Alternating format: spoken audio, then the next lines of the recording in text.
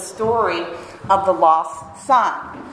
And I noticed everyone looked at me a little awkwardly because I recognize now that you guys probably refer to it as the parable of the prodigal son. Amen?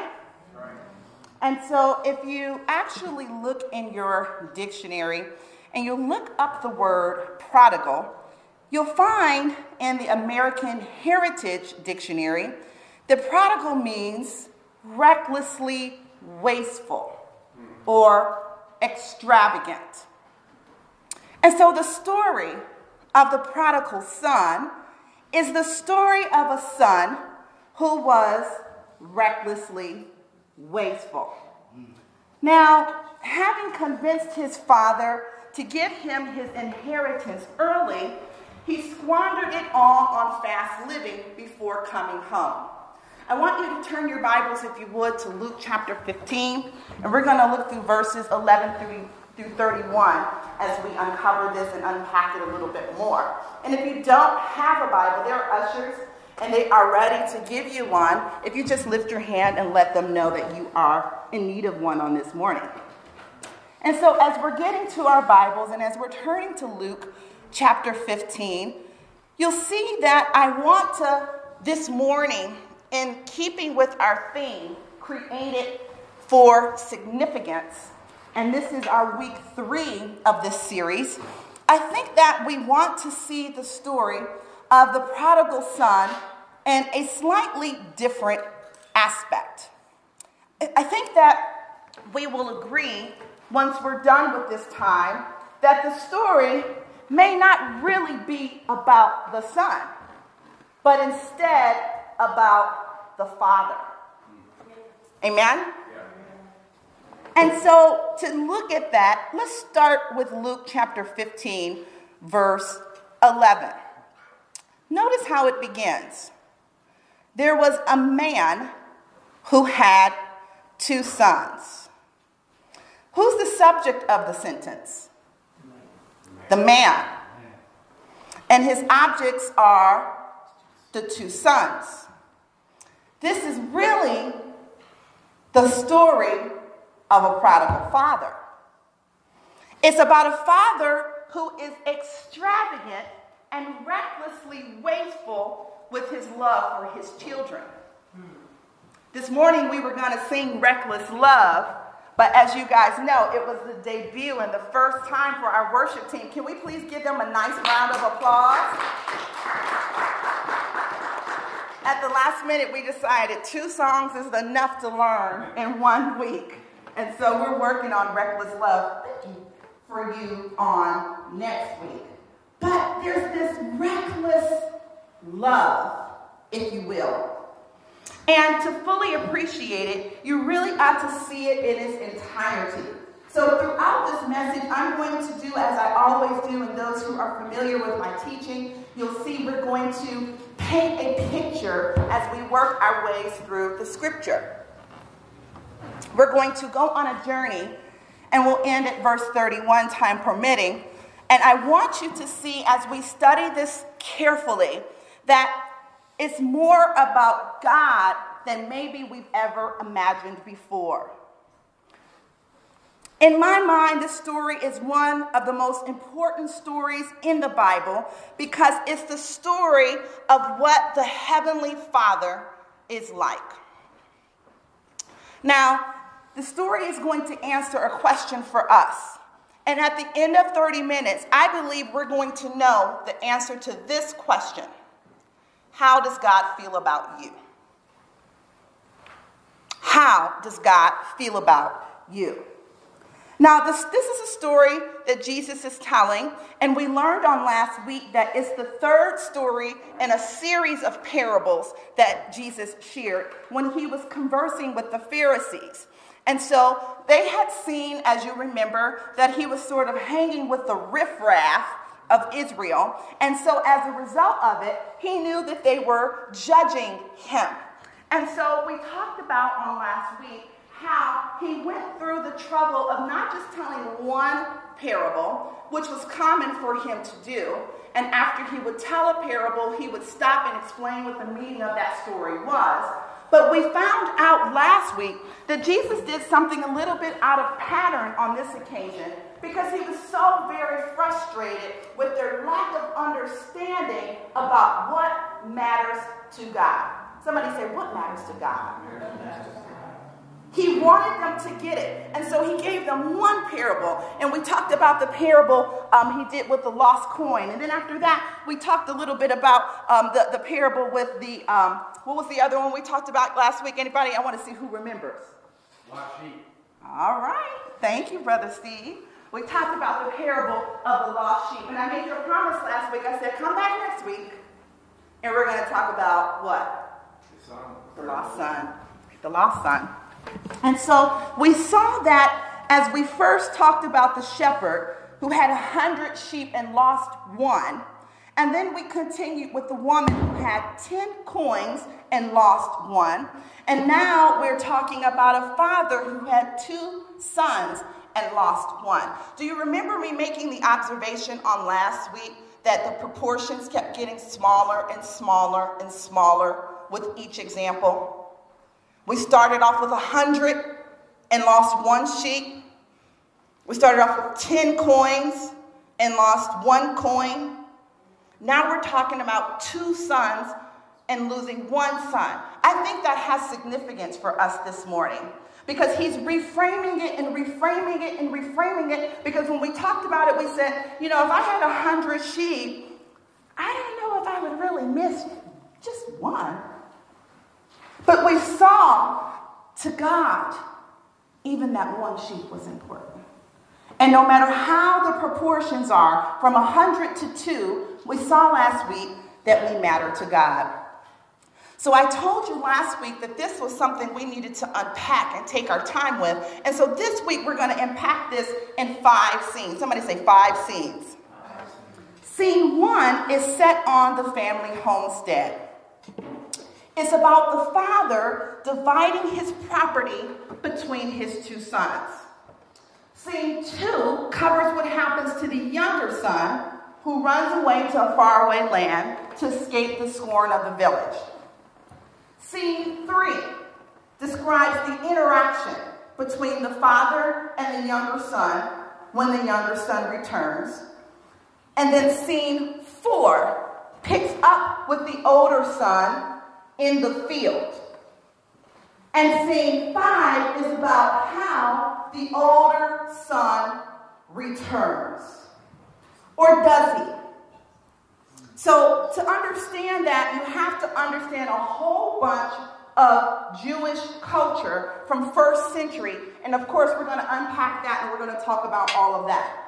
But this is such an amazing story, and the verses that we're going to read are really going to be cut up into those scenes, because I want you to see it in full digital stereo. I don't want us to just read them as words on the page, but I want it to come alive and for us to understand what God is saying to us on this morning.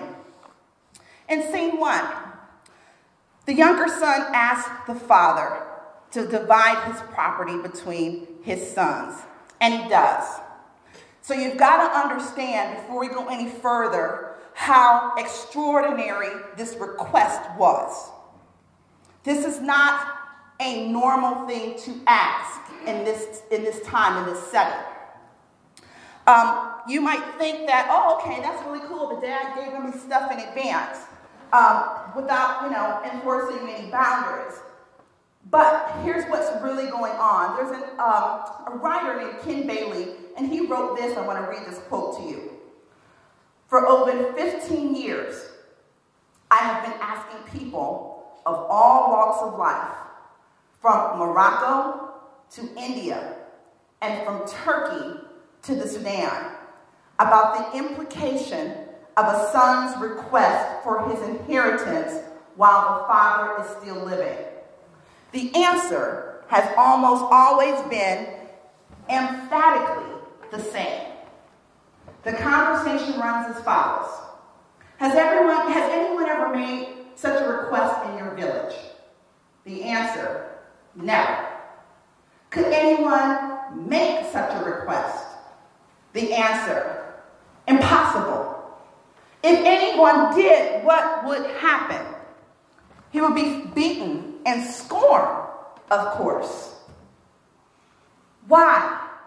This request means, in essence, he wants his father to die. One Middle Eastern writer said, the shepherd in search for the sheep and the woman in search for the coin don't really do anything out of the ordinary beyond what someone in their place would do. But to understand this parable, you must understand that the actions that the father takes in this third story are so very unique. They're marvelous and divine actions which have not been done by any father in the past. So, now looking at the scripture again in context, culturally, to see the significance. Divide your inheritance so that I can have my share of the estate is the son's request. And to everyone's amazement, he does. The next words of the story in Luke chapter 15, I'm at verse 13 now, go like this. Not long after that, the younger son got together all that he had, set off for a distant country, and there squandered his wealth on wild living.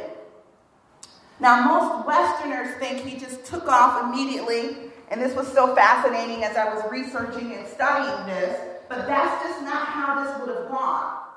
You're thinking in your mind he got his inheritance and he dashed off and he partied like a wild animal, but let me tell you what really would have had to happen. He would have had to, in essence, in our terminology, liquidate his inheritance. He would have had to find a buyer for his portion of the inheritance, his portion of the family farm, his portion of the family jewels, his portion of the family livestock. Are you beginning to get a picture? So it's not like in our days where you get a wire transfer from one bank account to another and you're gone. He would have literally had to liquidate his inheritance, the things that belong to him in his share. And let me tell you another thing. That would not have been easy to do. That would have been a challenging assignment because people would be asking you, what are you doing selling your father's livestock? Did he die? Your father's alive? You took your inheritance early? It would be shock. It would be disbelief. And there would be a lot of people that said, I don't want any part of that.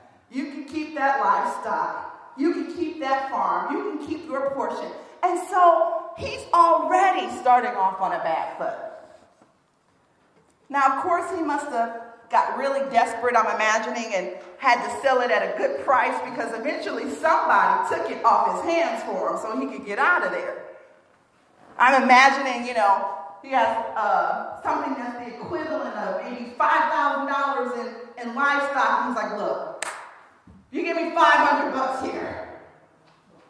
He would have had to give it away practically in order to get rid of it in this fashion, which would explain why he ran out of money so fast. The next words of the story go like this. Look at Luke 15:13. Not long after that, the younger son got all that he had, set off for a distant country, and there squandered his wealth on wild living. And so that's his motivation for leaving at this point. Even though he didn't leave right away, as you can see, it says not long after that, after he liquidated his inheritance, after he did this, after he was able to get these things sold. And so as Jesus is telling this story, his listeners, mind you, he's talking to the Pharisees, he's talking to the religious elite. And they're imagining this brash young man going from door to door, trying to convince people who knew his father to buy a piece of something, a piece of property or anything. And they're thinking, this is unthinkable. We talked about that a little bit on last week, how every time Jesus told a story in that parable of the lost coin and the lost sheep, he was talking about something that to them was unthinkable. First of all, I wouldn't be a shepherd. That's not a noble profession. And I certainly wouldn't be a woman. And if I did, I'm not going to be a father who would give my inheritance to my son early, and as we'll see in a moment, did many more things that they would not have agreed with. So as the storm mounts and the son has that pressure to get out of town, he sold the last of his goods. By now, the villagers are openly antagonistic about him. By now, the word has spread throughout the village, and they're all talking about it. And they all know that he has left his father with such disgrace. They are unimpressed as well with the frivolous living of this young man. And now, here he is, as it's described in the text, he's wasted this money. And the citizens of this faraway country know that as well. Now, I was also humored to find out that they wouldn't have politely asked, they wouldn't have asked him to just get out of their town. They would have just made it so uncomfortable that he would have just left. And so as we can see here and as we look, things start to turn for the worse for him. He asks for a job, and what you would do is you would just offer him a job that it wouldn't take, and then that way he would have no choice but to leave and find somewhere else to go to look for work. And so here, he's offered the job of a pig herder. Now, last week when we talked about being a shepherd, if you thought being a shepherd was a lowly profession, imagine handling pigs. First of all, we're talking Jewish culture. They're unclean animals. And you're going to take a job to handle unclean animals? And then guess what else I found out about the culture? This was one of the rare jobs that was 7 days a week. You don't get the Sabbath off. So you're handling unclean animals and you're not observing the Sabbath.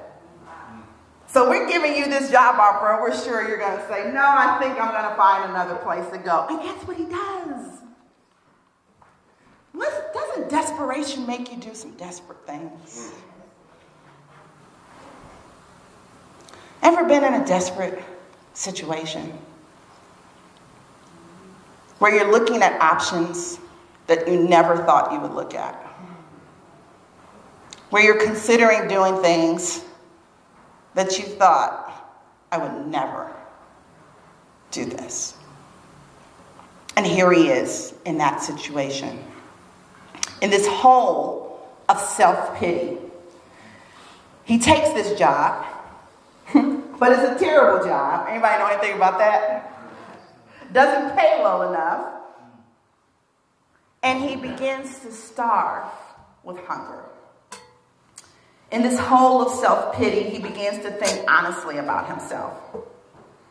Have you ever noticed that when you're in your deepest, darkest, lowest point, it's a time of great self-examination?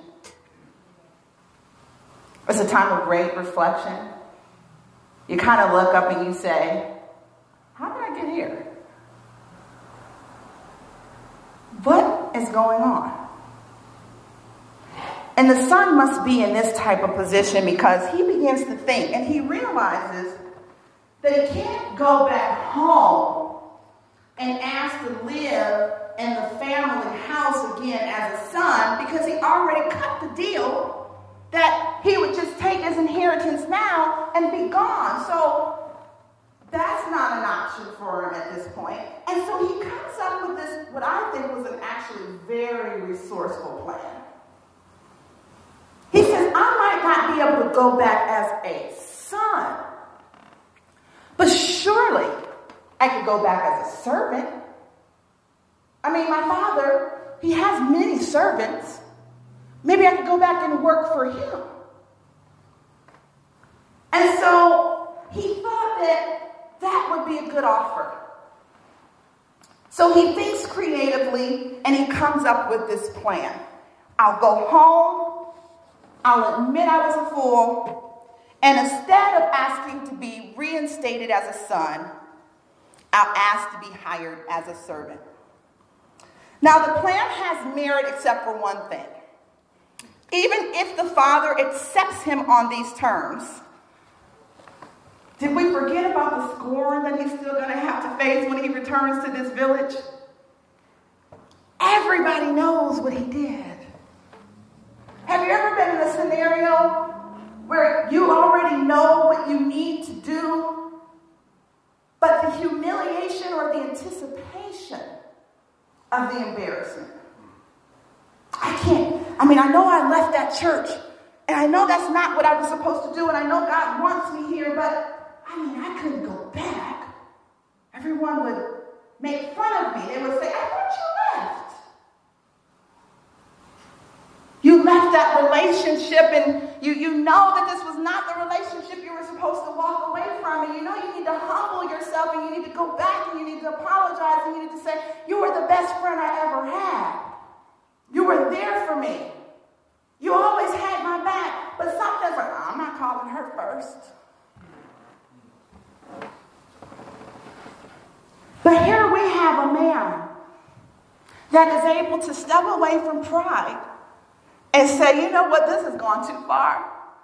This has gone too far. It's too way out of hand.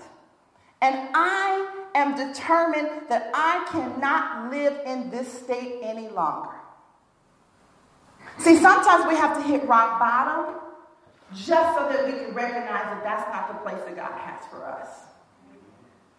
We get upset about rock bottom, but rock bottom can be a good place if we make the necessary assessments and return to where we know there's restoration. Any of you here that might be from a foreign country might also be able to identify. If you come here from another land, you don't want to return back as a failure.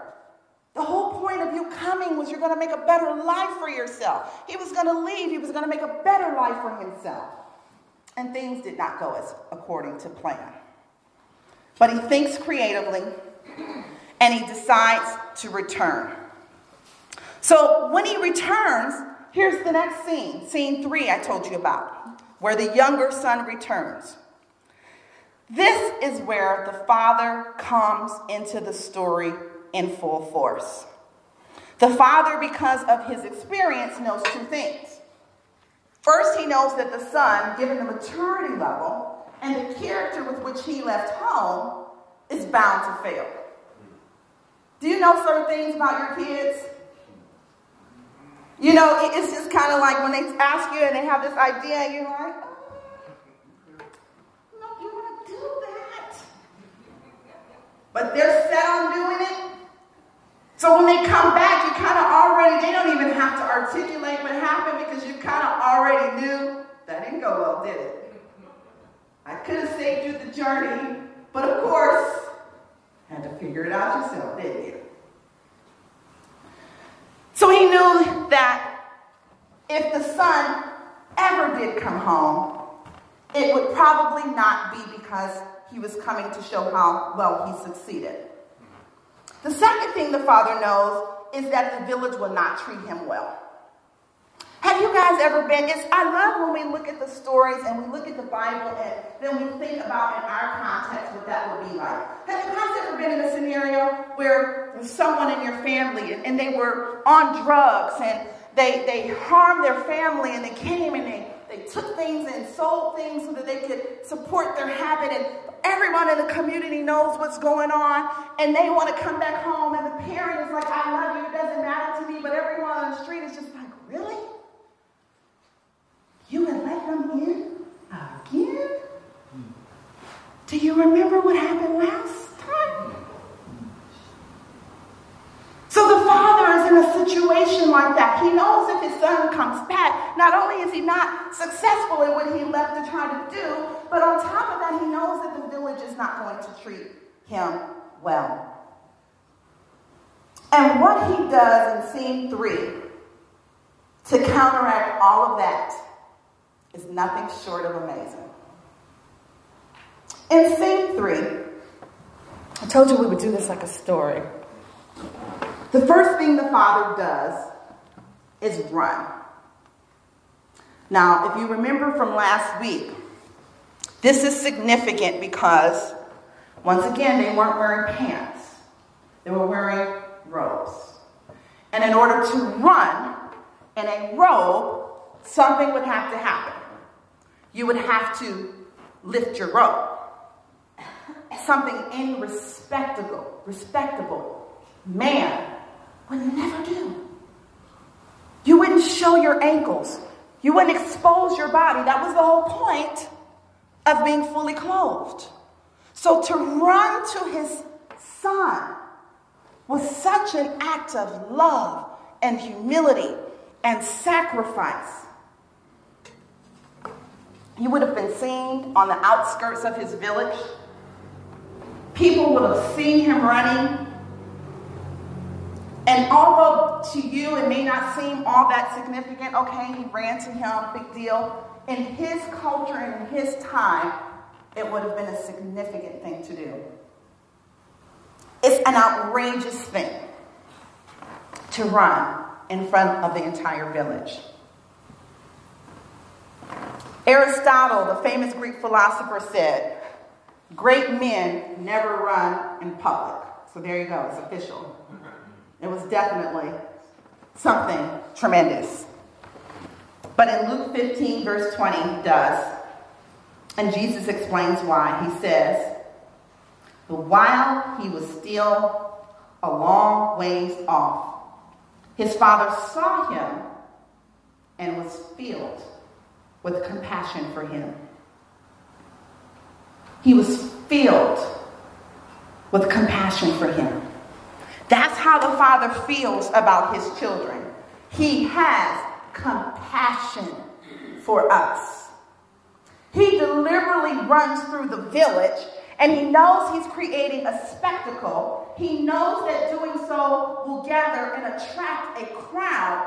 But here's what I want you to see. He could not let him make that long walk alone. He didn't want him to spend the rest of that walk going, "Wow, this is so embarrassing." He met him where he was. What's Jesus telling these Pharisees? And what might he be telling us? He meets people where they are. What? You mean they don't have to come to church all cleaned up?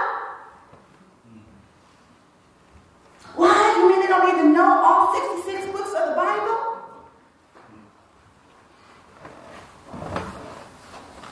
He meets us right where we are. Well, Pastor, you don't understand. I still have this thing with X.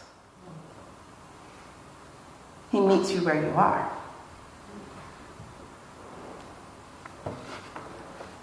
The second thing the Father does, he kisses his son. Luke 15:20 says, "He ran to his son, threw his arms around him, and kissed him." Can you picture it? They're embracing eye to eye, shoulder to shoulder. In his mind, the son had pictured himself coming home and embarrassing himself.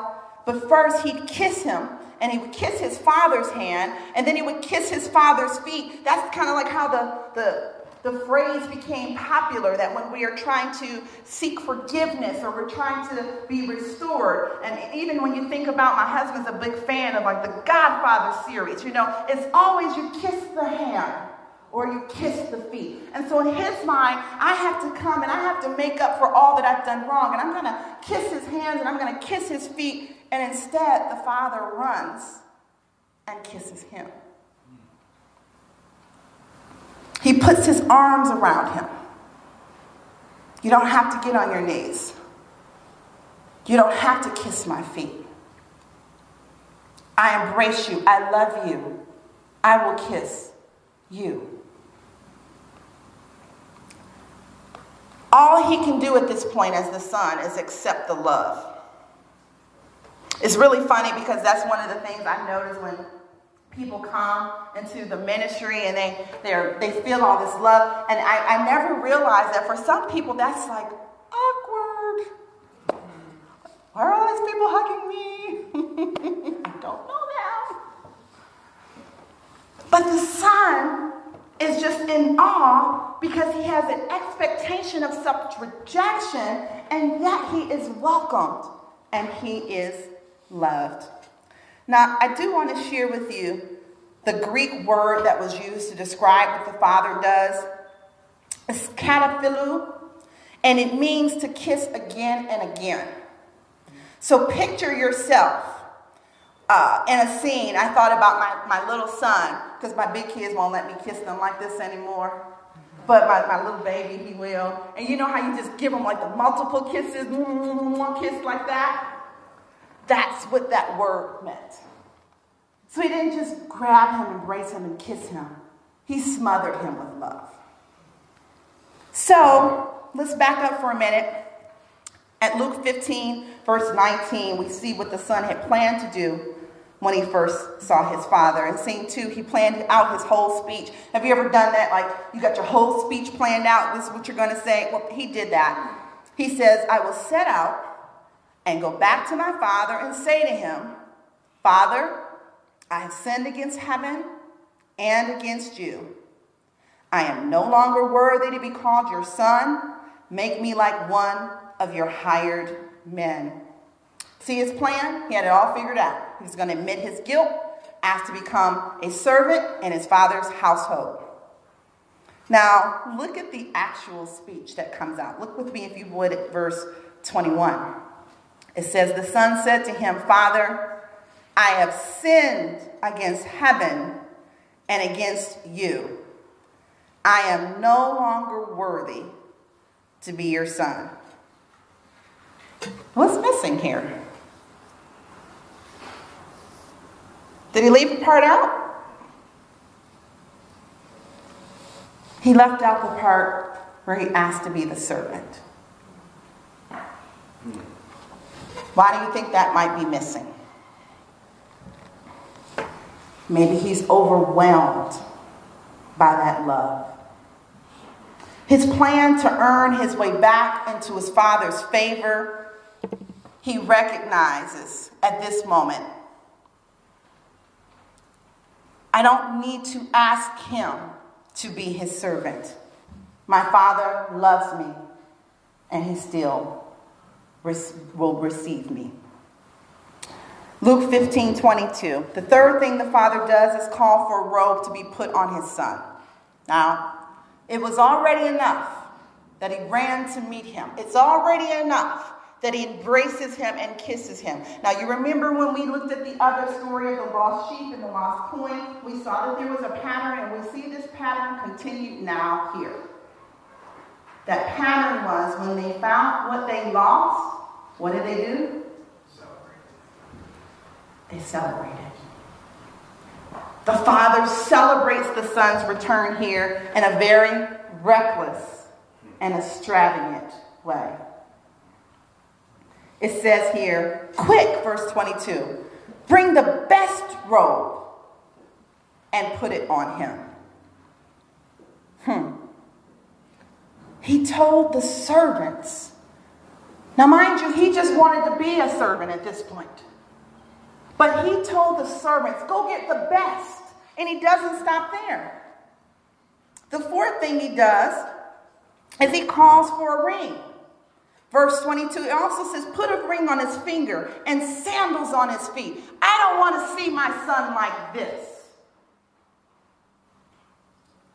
I hope you're getting some parallels here.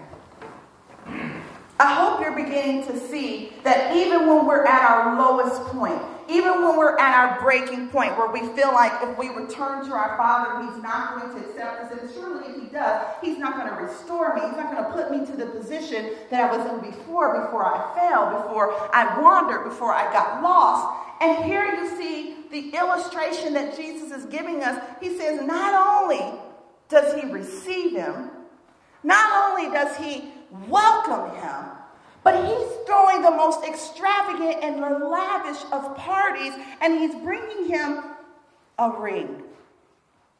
And then he goes on and says, bring the fatted calf and kill it. Do you know how significant that was? That's the equivalent of opening the oldest bottle of champagne. That's the equivalent of, for those of us who have the good china, that we tell our kids, no, we don't eat on that. We just bought it to look at it.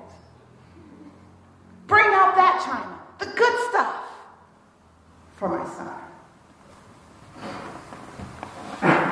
So I will close with this. What do you see the Father doing?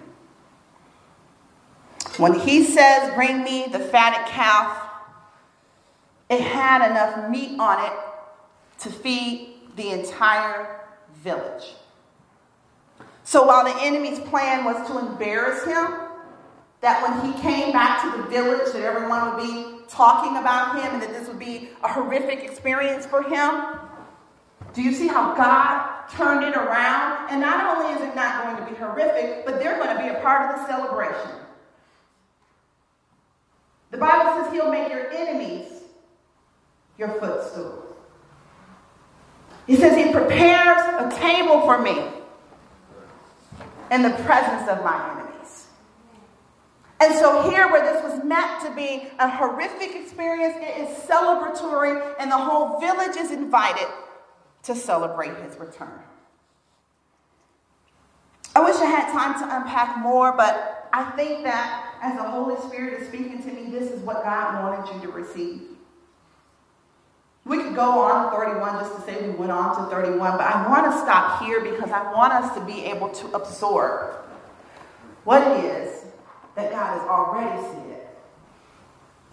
And what is he saying to me? What does this mean to me? Anna, if you don't mind, I would like for you to turn the next slide for me.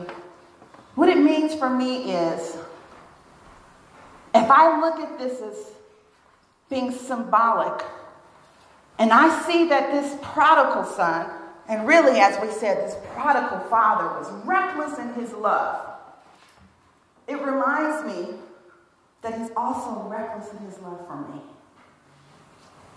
And so although, and you can turn it down real low, just go to the music part, I'm sorry. I thought I took that all out. The video, Reckless Love. And although, and turn it down real low, just soft background. And although we may feel that we've disappointed him in some way, because we all do, we're reminded over and over again that we all sin, and we all come short of the glory of God. We're reminded on this morning that, and just a little, that no matter in what area or in what way we feel, God, I know I'm disappointing you. God, I know there have been some assignments that you've given me and I haven't handled them right the way that you desire for me to do it. I know there's been times where I felt like I walked away from you because it was just too much pressure, too much of an expectation to perform to what other people's standards were. And though I desired to serve you, I just didn't want all the stuff that came along with it. I don't know who I'm talking to right now. But the Holy Spirit has led me to this place. And to reassure you, his love for you is reckless as well. I don't know what disappointments you came with this morning. I don't know what drew you this morning. Of all the places you could go, of all the different stops you could have made on this way, I don't believe it's by coincidence that the word that the Lord delivered on this morning was to reassure you his love for you has not changed. It was kind of weird. Personal testimony. I was a part of a sorority, and I joined in 1994. And life just took its turn, and I was in ministry and having children and raising my family, and I just didn't have time anymore. And so I wasn't active and I wasn't a part of this organization for a long time. And the Lord allowed me to see at the beginning of this year when I came back, there was no one there that asked me. It was all this anticipation that was built up in my mind that people were going to be like, where have you been all this time? No one asked me that. Instead, I was just welcomed with open arms. And I was restored to the place that God had for me. Because God had a work for me. And it wasn't time for me to explain where I was and what took me so long and where was I during that time. It was time for me to walk in my purpose. I want to invite you this morning, before I pray for you. If that's you this morning. If you feel that you kind of didn't feel like giving all the explanations and the excuses and why I was here and why I didn't do this, but at this moment, I need to get back in position. I need to get back to where God has for me to be. And He loves me. And He will accept me. And there's no judgment and there's no condemnation. I need you to just raise your hand and I want to pray with you right now. Hallelujah. I see your hand. You can put it down. Hallelujah. Are there any other hands? All right. Can we all bow our heads and pray? Father, I thank you right now for your reckless love. I thank you for how much you care for us. And I thank you for how at this moment you're solidifying. You're putting a ring on our finger. I thank you for those hands that were raised. I thank you that at this moment, oh God, that you are restoring to right position, that you're clothing them with your robe, that you're placing your sandals on their feet, and that you're letting them know you are loved, you are called, you are chosen, and that there's a place and a plan that I have for you, plans for good and not for evil, to bring you to an expected end. I thank you right now, oh God, that you are a good Father. And I thank you, Father, that because of that, you allow us to return to you. And so, God, at this moment, I thank you for every person under the sound of my voice. And I pray that anyone who is not in right standing with you will come back and become one with you again. I thank you for every person who's not yet a believer. And I thank you, Lord, that you have allowed them to know that there's a place for them as well in your kingdom. God, I ask right now for each and every one of us who are already fully committed that we would continue to share your reckless love with others, that they would grow in you and know you and become everything that you call them to be. I ask all these things in your holy and precious name. In Jesus' name we pray. Amen. Come on, put your hands together for the Lord.